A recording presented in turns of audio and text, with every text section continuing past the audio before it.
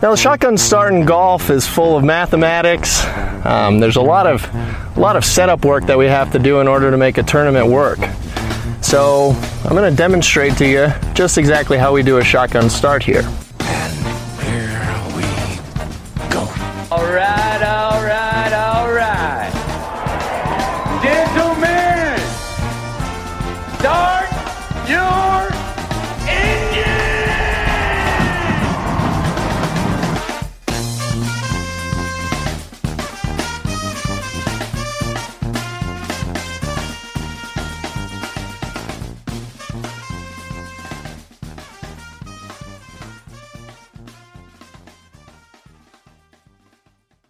Greetings and welcome to a Friday edition of the Shotgun Start. It is June 5th. Andy, how we doing? Brendan, I'm doing good. Just another weekend. Another weekend, that's right. My Wi-Fi is just being horrible. You're just yelling at me. You're scolding me. You're actually getting hostile with me. Aggressive It's about my terrible. Wi-Fi. It's I'm a sorry. terrible- It's going to be It's getting choppy worse. again. It does seem to be getting worse. Kid's got a Nintendo Switch. We've got 80,000 devices on it, and this is where we are. So I mean, you're coming in and out. We'll try to get through it. Get this done. I'm ready for a weekend. Weather looks good. I might take up my share of the Bixby slush fund and put it towards No, a private no. Wi-Fi feed for you. It's the getting to that Comcast point. bill is outrageous as it is. I don't understand what I'm paying for. But anyways, no one needs to hear this. Yeah, big weekend coming up. Should we get through some podcast business real quick? We have a birthday. Nagel's Bagels, happy birthday. Not only did he say, I've not been keeping up with the birthdays. Have you? You never did keep up with the birthdays, did you? The birthdays. The messages. I don't- I'm sorry to everyone out there. I don't accept the birthday requests. So I've not been able to keep up with them, but Nagel's Bagels sent us a video birthday request, and it was going above and beyond. So we have to give him a shout out. He's been a very loyal audience listener, and he's always tweeting and sending us creative messages. So this was going above and beyond with the video. Yeah. It's still disrespectful to all the listeners' times that we're doing birthdays, of random people that they don't know. Well, the only reason I liked it was because he said birthdays aren't a big deal. I don't care if my dad calls me, my sister, and that's if you're over 12 and you're making a big deal out of your birthday, I have a problem with you. Birthday weeks, we've talked about this before in the past. All right, then other business. What about your 16th birthday? That's kind of a big deal. You get to drive. 16, 21. 21. Yeah. Sure. Even 30. Two I'll give instances. 30. God. There was The dirty 30. I forget. Somebody had so they're doing all the drive-bys right now, birthday, where you drive by, there's a parade and wave for kids. Some adult around here did it. I can't remember. I was like, what are you doing? I mean, what are you doing? 50 is a big birthday. Yeah, sure. Fine. There's a few, but I meant more making it a big deal yourself. I just, that's, I don't know. It's just grow up a little bit. It's just a day. All right. Other business. We have a caption contest we need to resolve for the inaugural first ever Shotgun Start polos from B. Dratty. They're slick. They're good polos. Do you have a choice? We're each picking one, I believe. Oh, a lot of good. Let me pull this A lot up. of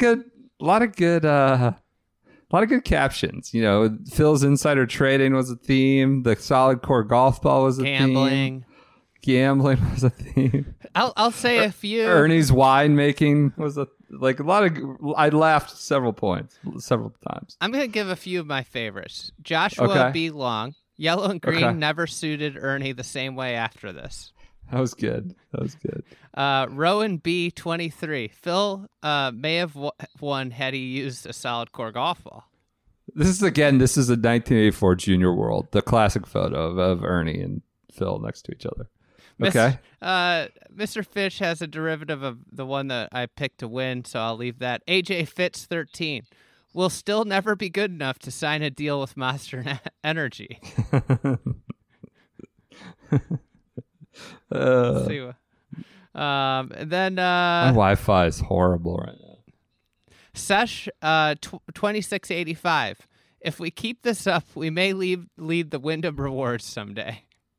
1984. TDZ, you might have a bigger trophy, but after presses on 16 and 18, you lost four ways. That was a good one too. And then one other one, Stephen V. Vade. Two guys that have dealt with more Tiger shit than Joe Exotic. That's good. All right, and my winner is Dan Kilgore 3. In a 30 for 30 narrator voice. What if I told you one of these two would get outplayed by Peyton Manning on national television? Oh, playing right into your heart with that. Just He knows throwing his you audience. some red meat. Yeah. He's played to the judges. That is one of your recent better takes, that Phil got straight up outplayed by Peyton Manning for about 9-10 holes. So Dan Kilgore wins one. Dan Kilgore, congratulations. Claim your prize by probably best to email Will Knights. Will@thefriedegg.com. My inbox is a black hole. Oh my God. That's pretty good. All right. So you hit on some of the good ones I had picked out. Late submission has nothing to do with golf, more to do with appearance. HWS CLE. Dennis the Menace, best local porcini mushroom and youth golf tournament. That's pretty good, right? I liked that one a lot. Ernie really does have a Dennis the Menace look. Did I pronounce porcini right? Porcini mushroom. I don't know. You want to hear a funny mushroom story? Yeah, what's the mushroom story?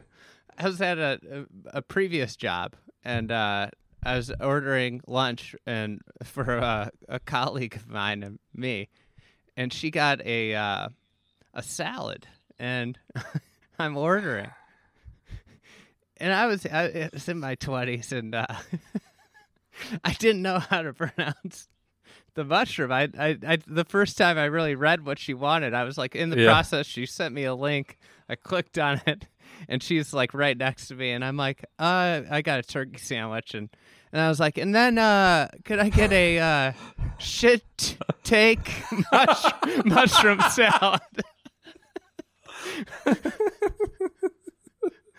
Needless to say, I'd never have pronounced shiitake wrong since.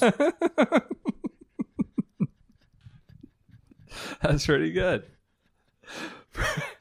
Good story. 20-something Andy in his early workplace. You had to be quite a character. Shit, take mushrooms. All right, my winner though is Nick E. And it is success abroad versus securities fraud. Pretty good. So good. So Nick E on Instagram, get in touch with Will Knights. You have won a polo from B. Draddy, first shotgun star polos, which will be rolling out at some point, right? At some point in the future. They're go for sale soon, sometime in the near future. I don't know when, but what's Will's email again? Will at the Friday at thefriedegg.com. Okay, so thank you guys for participating and following us, Shotgun Start Pod on Instagram. We may do more of those in the future. Yeah, we probably will. Different contests, you know. Who knows what the next one will be? Yeah. All right, let's get to some news. Where do you want to start with news? We have the OWGR. Should we get off some takes about this? Sure. I'd love to. Let's start back up. The official PGA Tour rankings, official FedEx Cup rankings, world rankings. That's what it's now known as. It's only stateside. It's only one tour. They're starting them back up. They're not holding for the rest of the world to start golf again. Lower tours to start golf again. It is now a confined myopic ranking. Just the PGA Tour. That's all it is. Do you see? Did you see Westy's take? No. Westy said tweeted yesterday. He said, "Time to rename it." Yeah, right? And there was only one dissenting vote. I don't know who's on this OWGR board. I thought they had a little bit of a they were kind of a burr in the saddle of the I don't know what that actually means, but they were kind of a pain in the ass for the PGA Tour. They didn't, cow to their pressure, especially when it came to the shadow leaderboard at the Tour Championship. They were slow to give that event sanctioned, and they just appears they rolled over on this. And the only dissenting vote was Keith Pelly. Way to whisper it first. Yeah. Not that anybody could hear you whisper it. I walked up to it quietly. Keith Pelly was the only dissenting vote on this board. What do you make of this? I mean, they are kind of weighting it, right? In a way, kind of. No, I don't think there's they some are. weighting. No. Well, I think the one thing is a bunch of stuff's going to drop off from everybody. Okay. But it's just ridiculous that they're essentially being penalized. There's no way to make it up. Like, that's the thing that they're like, oh, well, it's a freeze. It's like, you're just going to be missing out opportunities if you don't choose to take the risk of flying over to the United States, quarantining for... The other thing is you fly over the U.S. and then you have to quarantine for 2 weeks. It's not like you get to go grind and practice all the time. You have to sit inside and do nothing. Yeah.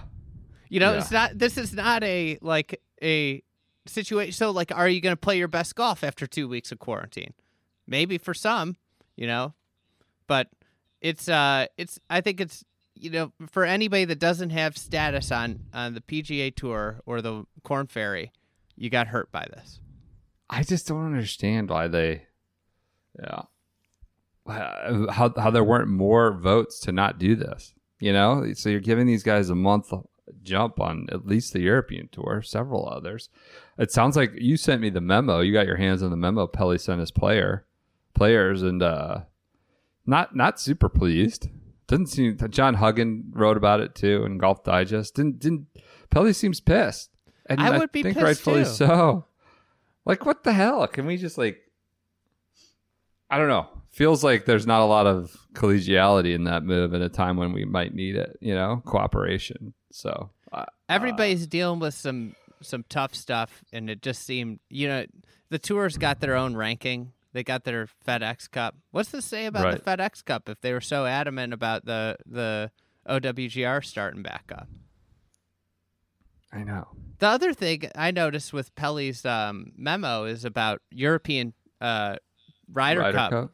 They're freezing it, and it's kind of odd because it put them in just a really bad situation because they're freezing this thing for the European Tour or European Ryder Cup team rankings. But then if somebody goes and wins twice, they don't get those points. Is that how it works? I don't understand. I didn't follow. I couldn't follow it either. It seems like it's going to be all subjective, right? There's not going to be a ton of the points list don't seem like it's going to be an indicator or carry the day at all in this. Is that how you read it? Yeah. I don't know. Henrik Stenson was the first person I saw talked out about fanless Ryder Cup is better than none. But it really does seem like a wave of player sentiment is that they need to push it off a year. I don't know. Maybe they'll be letting some level of fans in by end of September. I don't know. So Ryder Cup really feels like just because the players are asking for it to be pushed off, it may be pushed off. But all right, just another way in which the PGA Tour has put their thumb on the scale here. They now are getting the head start in the world rankings. So can't wait for the rise of Jordan Spieth. He might cruise by some of those European rivals he's got now. He does do well at Colonial too. Plays well at Colonial, traditionally. Well, I mean, played well a lot of places traditionally that he might not play well at I'm anymore. excited to see what happens when the drop happens because he's got some stuff frozen in there. Yeah, that's a good point. He's got a third at the Masters that's gone. Good point. I mean, all of a sudden, when you get up to where we are now in the schedule. Looking at it starts to get pretty dicey. Yeah, it just it's pretty scary. Okay. He's probably going to be like in the 70s. He might be in the 70s. Jeez.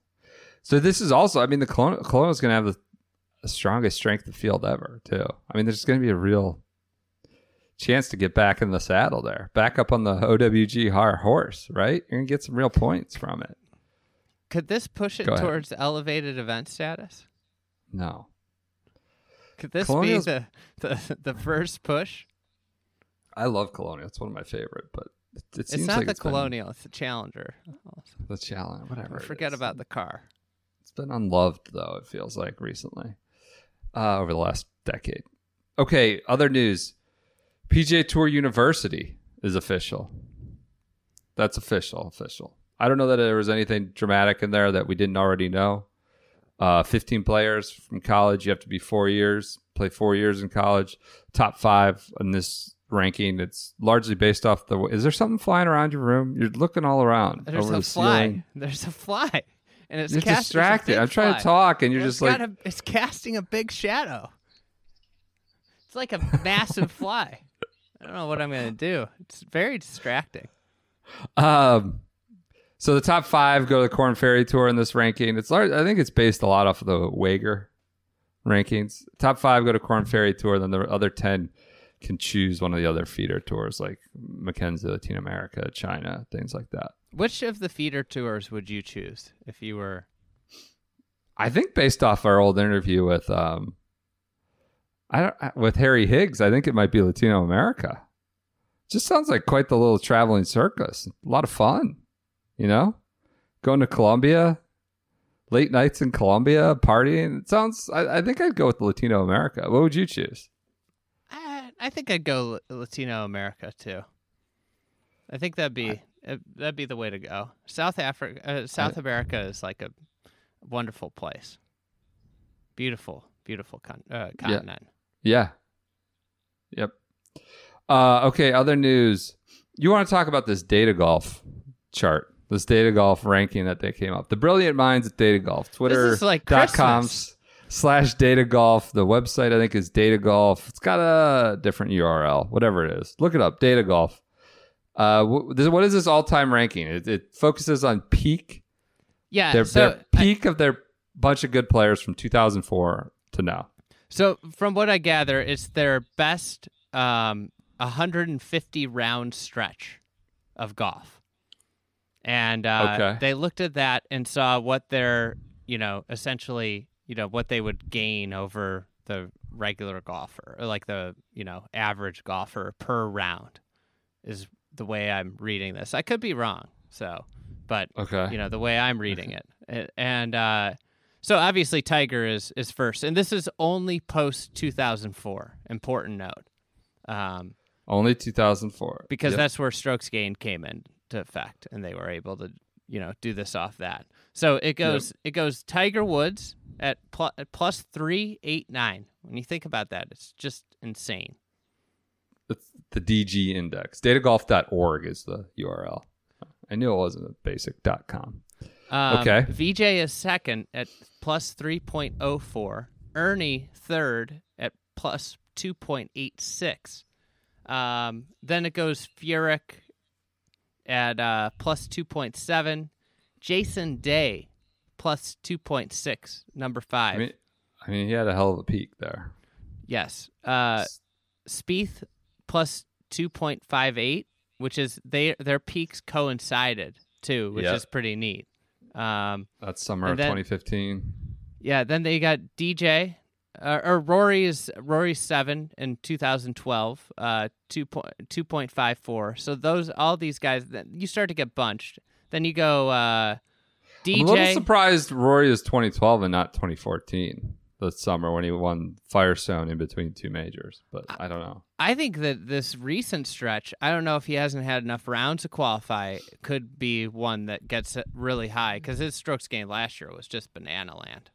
Yeah, that's a good point. Maybe Rory didn't, besides those 3 events. I can't recall. But okay. Then it goes DJ Luke Donald, plus 2.44. Now, this is just... Him being 9th is utterly mind-boggling when you consider that for his entire career he has lost shots off the tee. That's how freaking good he was with his irons, wedges, and putting. Then we go John Rahm, 10th. And if you just keep scrolling, you'll find Phil at 15. Westy at 18. Ricky Tour Live at 20. I love that. A favorite of mine on Ricky is that his peak came after the Hero World Challenge. That was like his run, just this like meaningless fall stretch into the Hero World Challenge, is like winning the. That's his peak. He played great golf in early 2018.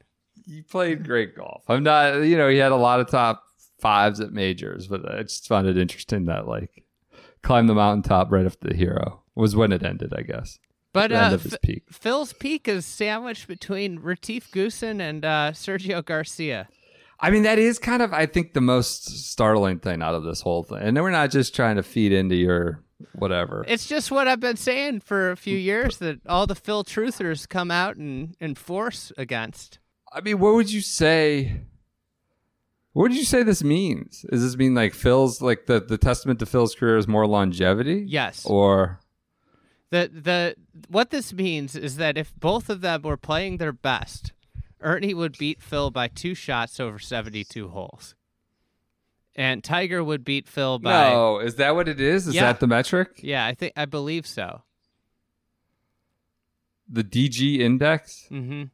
It's the quality of each golfer's recent performances relative to the average PGA Tour. It is in units of strokes gained per round. Okay. So Ernie's at 2 plus 2.86 to Phil's plus 2.37. Just the names ahead of him. I mean, Justin Rose, Stenson, Goosen, Adam Scott. I mean, these are all great players. Most of them major winners, but like Phil is generally considered like 2, 3, or 4 of this era. Somewhere in there. It's longevity. It's a longevity career, and the fact that he was American. This is the other thing, is there's an American bias here. It's VJ at plus 3.04 is incredible. The other thing with Ernie that will go overlooked is that it doesn't include 2003 when he was just dominant at the beginning of the year. It doesn't include any of the years in the 90s. Doesn't include like 98 was another great year for Ernie, because the strokes gained stats weren't available then. Phil's best years came during the strokes gained era. Yeah, I was going to say, is he missing out on some, but not really, right? I mean, was there some pre-2004 year for Phil that was like dominant, right? No. I mean, his first major was 04, so. Let me answer that question. No. He's not He'd missing been on out tour on like anything. 10 years at that point. What he was missing out on then was the solid core golf ball. Do you believe that take? Yes, I do. Wholeheartedly. He went from I don't know if you do. He went from not being able to control the ball off the tee, so he didn't hit it. His driving distance went up like 20 yards with the solid core golf ball. I feel like there was one night we were together at an event, and I'm saying too much. We were, had a few, and you said it's not a good take. You may be in a moment of truth serum. Had a good take after someone on TV, a famous, prominent golf personality, was repeating your take on TV about the solid core golf ball, and you started cackling that they were using your take when you're like, that's not that great a take. Well, I don't know if you believe it. Well, here's the counterpoint. Ernie's 2003, 2004 were really good for him, too. And he got the benefit of the solid core golf ball as well. Now, if you look back on Ernie's career, he was better. He might have been better with the wound ball. Right. That's the thing. I mean, he does. I mean, Phil's amateur career wasn't too shabby. He did some damage in the 90s. The ability for big players, like if you look at the gains from the solid core golf ball, in all the guys that had record years, like their best career year in 2003, 2004, because of the Pro V1X, it was like Retief Goosen, big guy, hit all of a sudden hit it really long. Davis Love III, big guy. It gave these guys the ability to hit huge drives because of the lack of spin, Yeah. I'll never forget that. Phil, though. Ernie, Watching Phil, Ernie, VJ. VJ's another one. What do you mean? Just with the Think about the swing and the when yeah. were VJ's prime years? 03, 04, right? When 04, when yeah. the Pro V1X came out. Yeah. All right. So, anything else you want to take out of this data golf thing? Westy's down behind Steve Stricker. That's Does that fine. bother you at all? No, Westy's where he should be. I mean, Stricker had some real peak. I mean, he was on a heater there for a while. How about the boy? The Dutch boy? The Dutch boy is 199. He made it. He snuck in there. So did Jeff Quinney. Top 200 since 2004. Well, hey, what about boy from Bratislava clocking in at 53? That's a solid BFP. He's But ahead ranking. of That's he's a ahead very- of Anthony Kim. Oh, wow. See, I tend to think Anthony Kim had like a hot peak, but no. You know whose ass is going to be chapped by this ranking? Who's that? Patrick Reed clocking in at 60. 60. I just saw that. Holy cow. That was 2018 after he won the Masters. And wasn't he leading that US Open too at one point? Yeah. No. I'm just glad the Dutch boy made it in. Okay. It's a great list. Everybody should go look at it. It's Data golf. Very yeah. cool. Cool way to look at it. I mean, what surprises you? What doesn't surprise you? That's basically what we're doing right now. It's fun to look at. I think this is an important thing to look at because How about ZJ? 62. Zach. Yeah. Zach. 62. 2 behind Reed. Guy went at the Old Course Masters. Although, yeah, was the Masters prior to Stroke? What Masters did he win? But yeah, 2014. Zach. 62.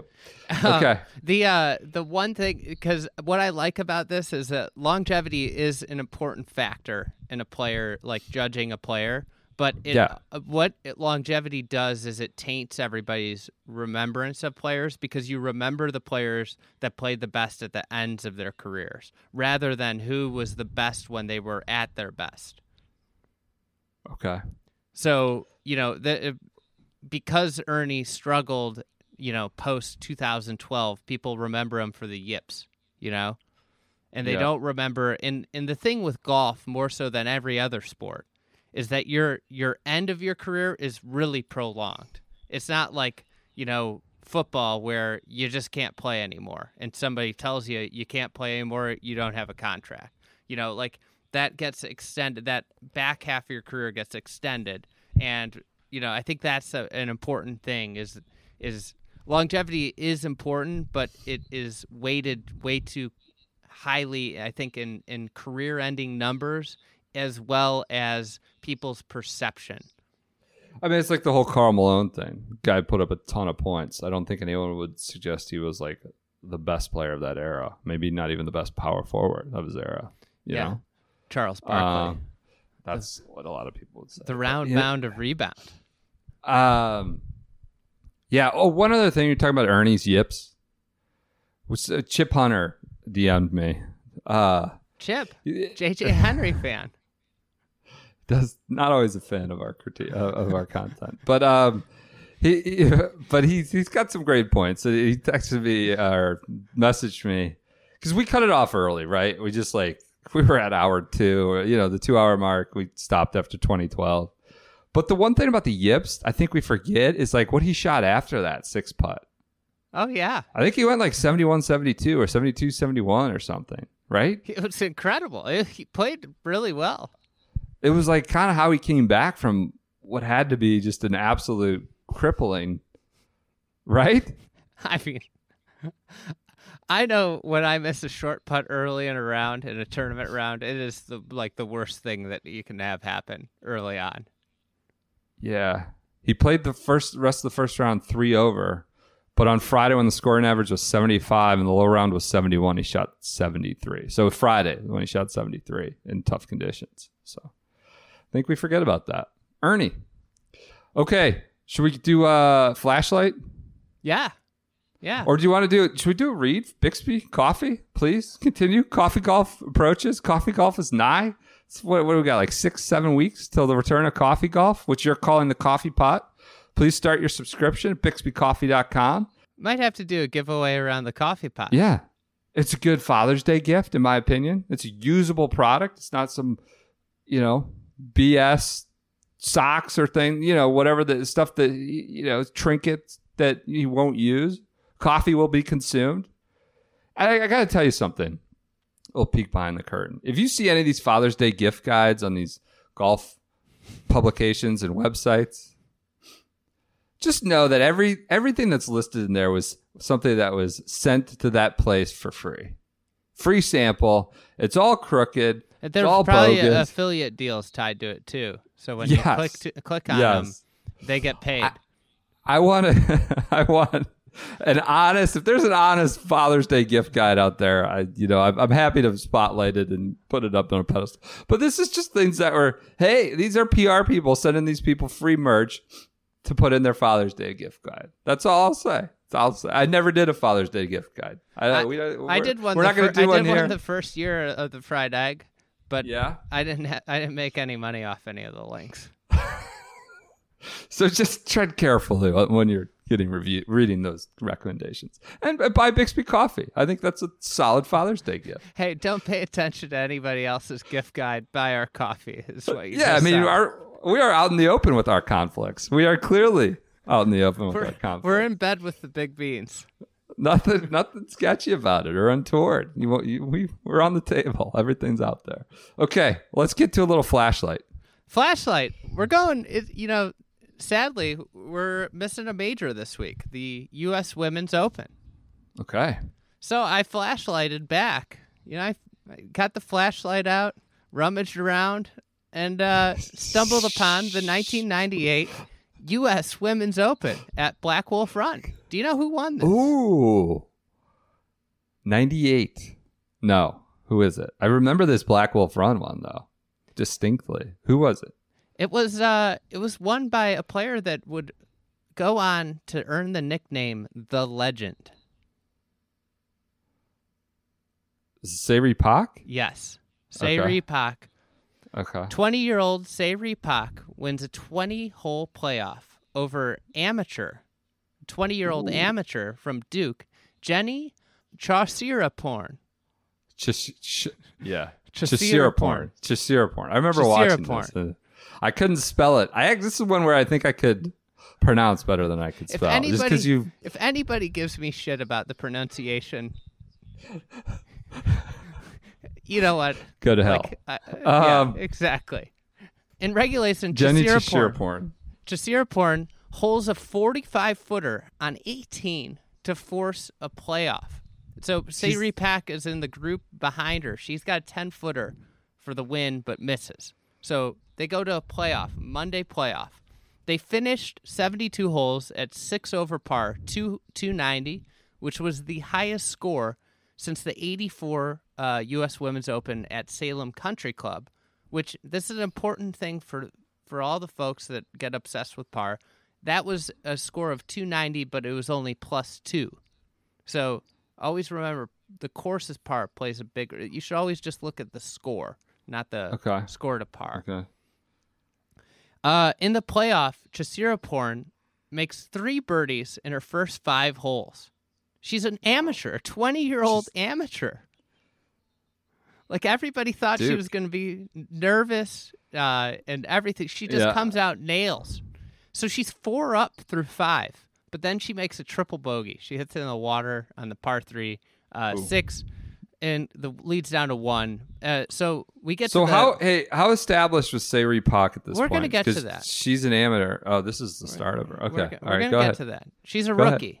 Yeah. So that's right. Pak is now. So she's 2 down on 11. Pak's two back. She birdies 3 of the next 4 to go up 1, and they end up even on the 18th hole. So crazy 18th. So this is from Jaime Diaz, his SI article from the week.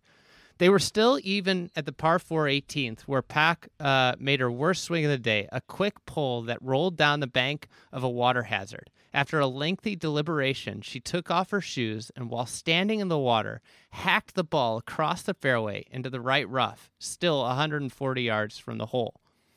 From there, she hit an 8-iron at within 20 feet. With victory in her grasp, Chasiraporn yielded to the pressure, hitting her 45-foot chip so hard she spun around in disgust a moment after impact. Both players made bogeys, Chasiraporn missing from 12 feet. I thought that was going to be it, she said, but my hands were shaking a lot. Oh. For the first time, the Women's Open Championship would be decided in sudden death. Wow. 2 extra holes, huh? How about her admitting that her hands were shaking? That's crazy. I mean, I need to look up that clip of her spinning in disgust right after impact. I know. If I had prepared better, I might have had the clip ready. So goes on. Pak makes like a long putt to win on the second playoff hole. Second at sudden death playoff. Yeah, so 20th hole. Yep. Pak was only a rookie by name, though. This is important. Yeah. Okay. She's 20 years old. But she was a dominant South Korean player. She had won 12 times on the South Korean LPGA tour before coming. She came to America in '97, but her rookie year was '98. So she became, with this win, the youngest major winner in 30 years. Let me go back.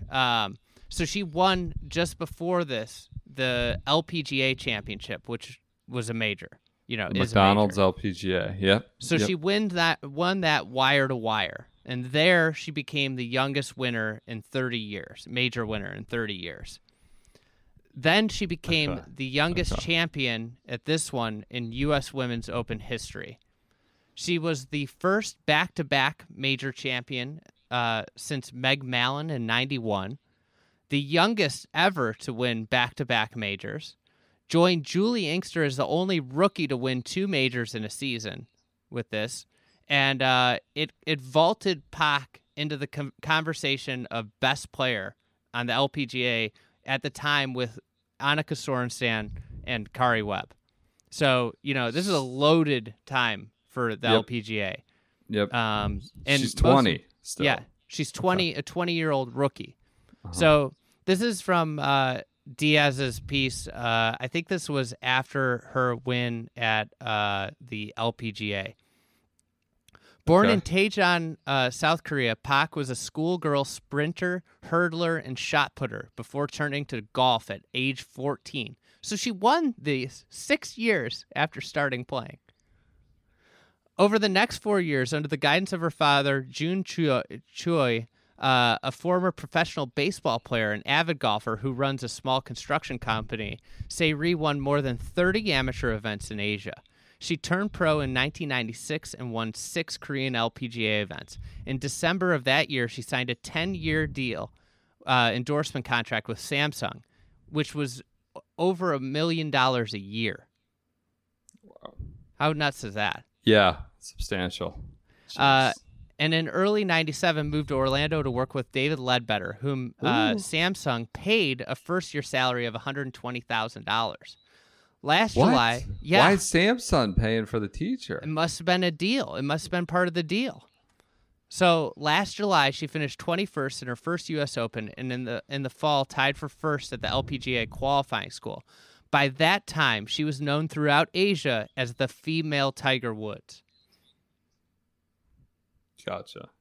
So yeah, what do I see? I see like how many wins before she came? I mean, she won 12. She won 12 times on the Korean LPGA tour before she came to the U.S. So she won. She won a LPGA. She won a Korean tour event in 1992.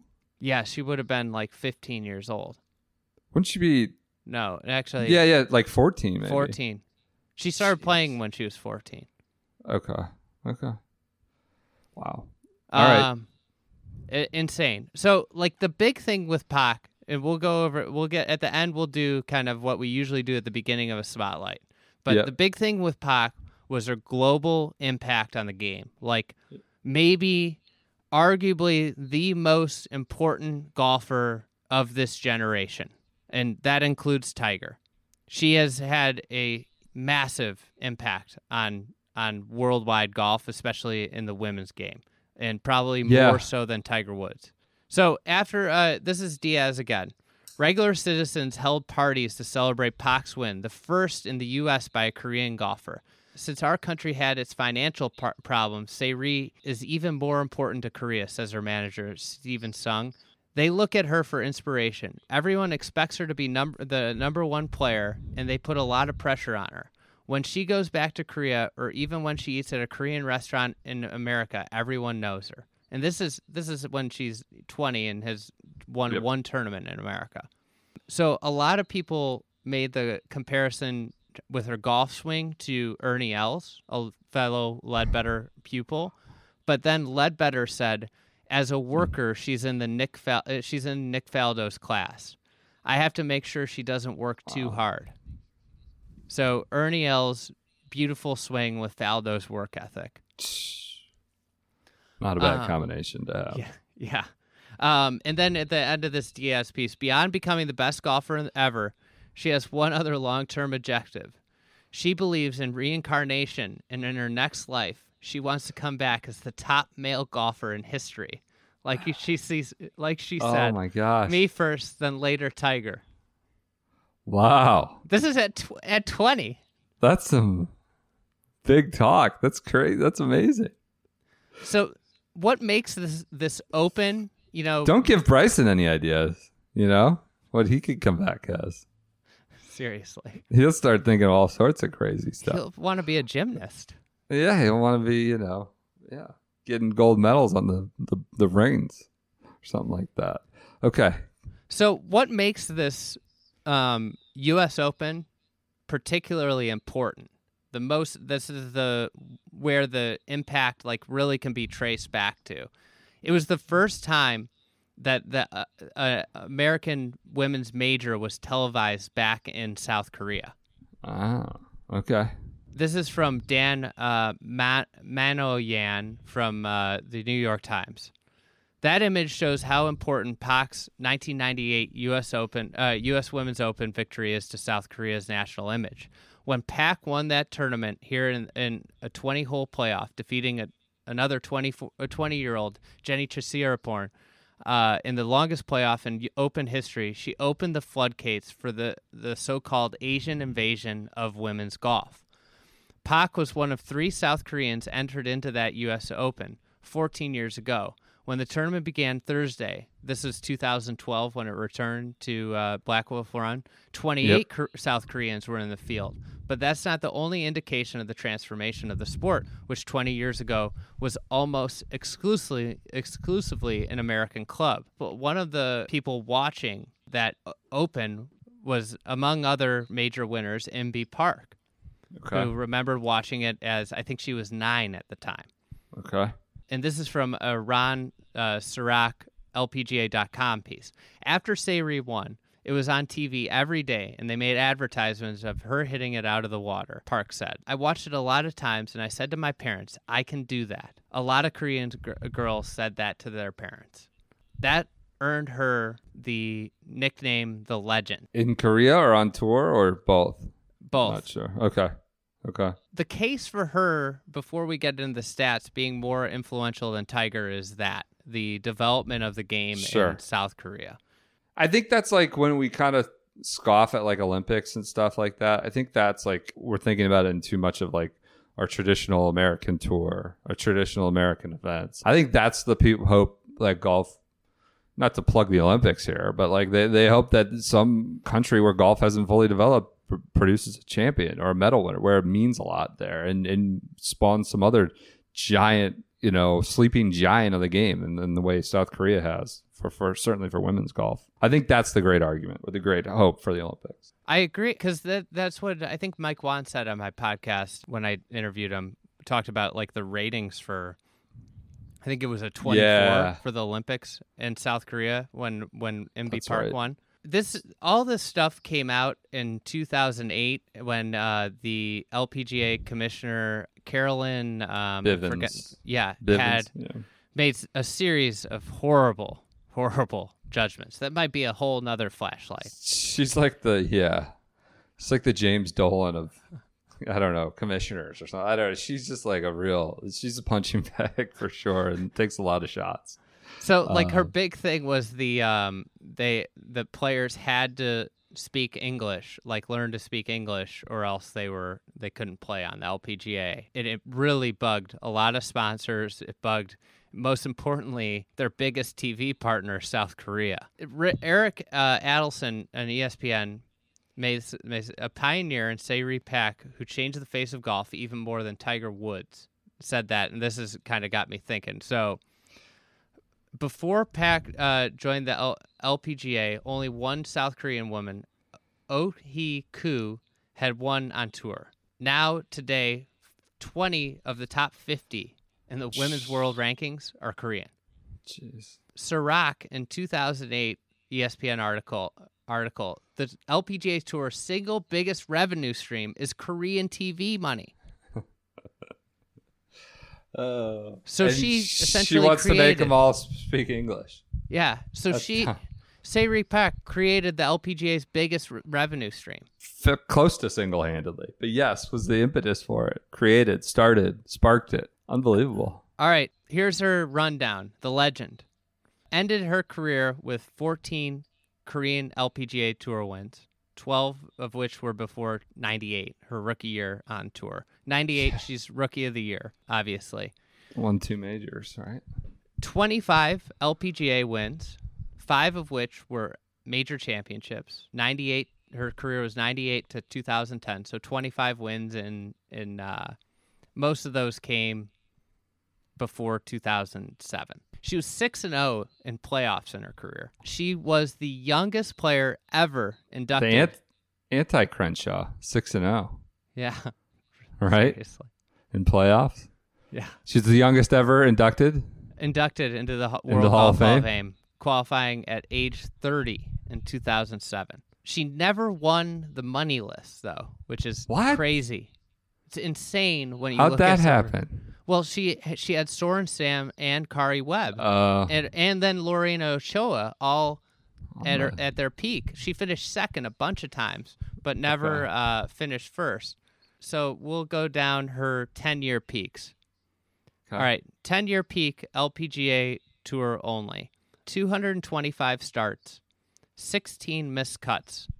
1 year where she missed none, but a bunch of years where she only missed one.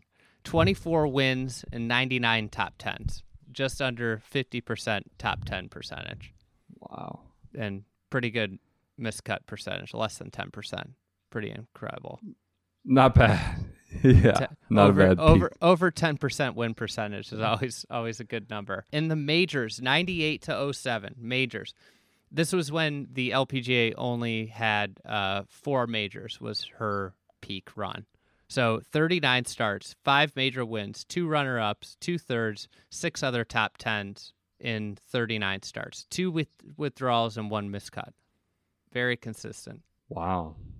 Then one other thing I just found this year absurd, just to give you the absurd, like, of her not finishing first on the money list ever.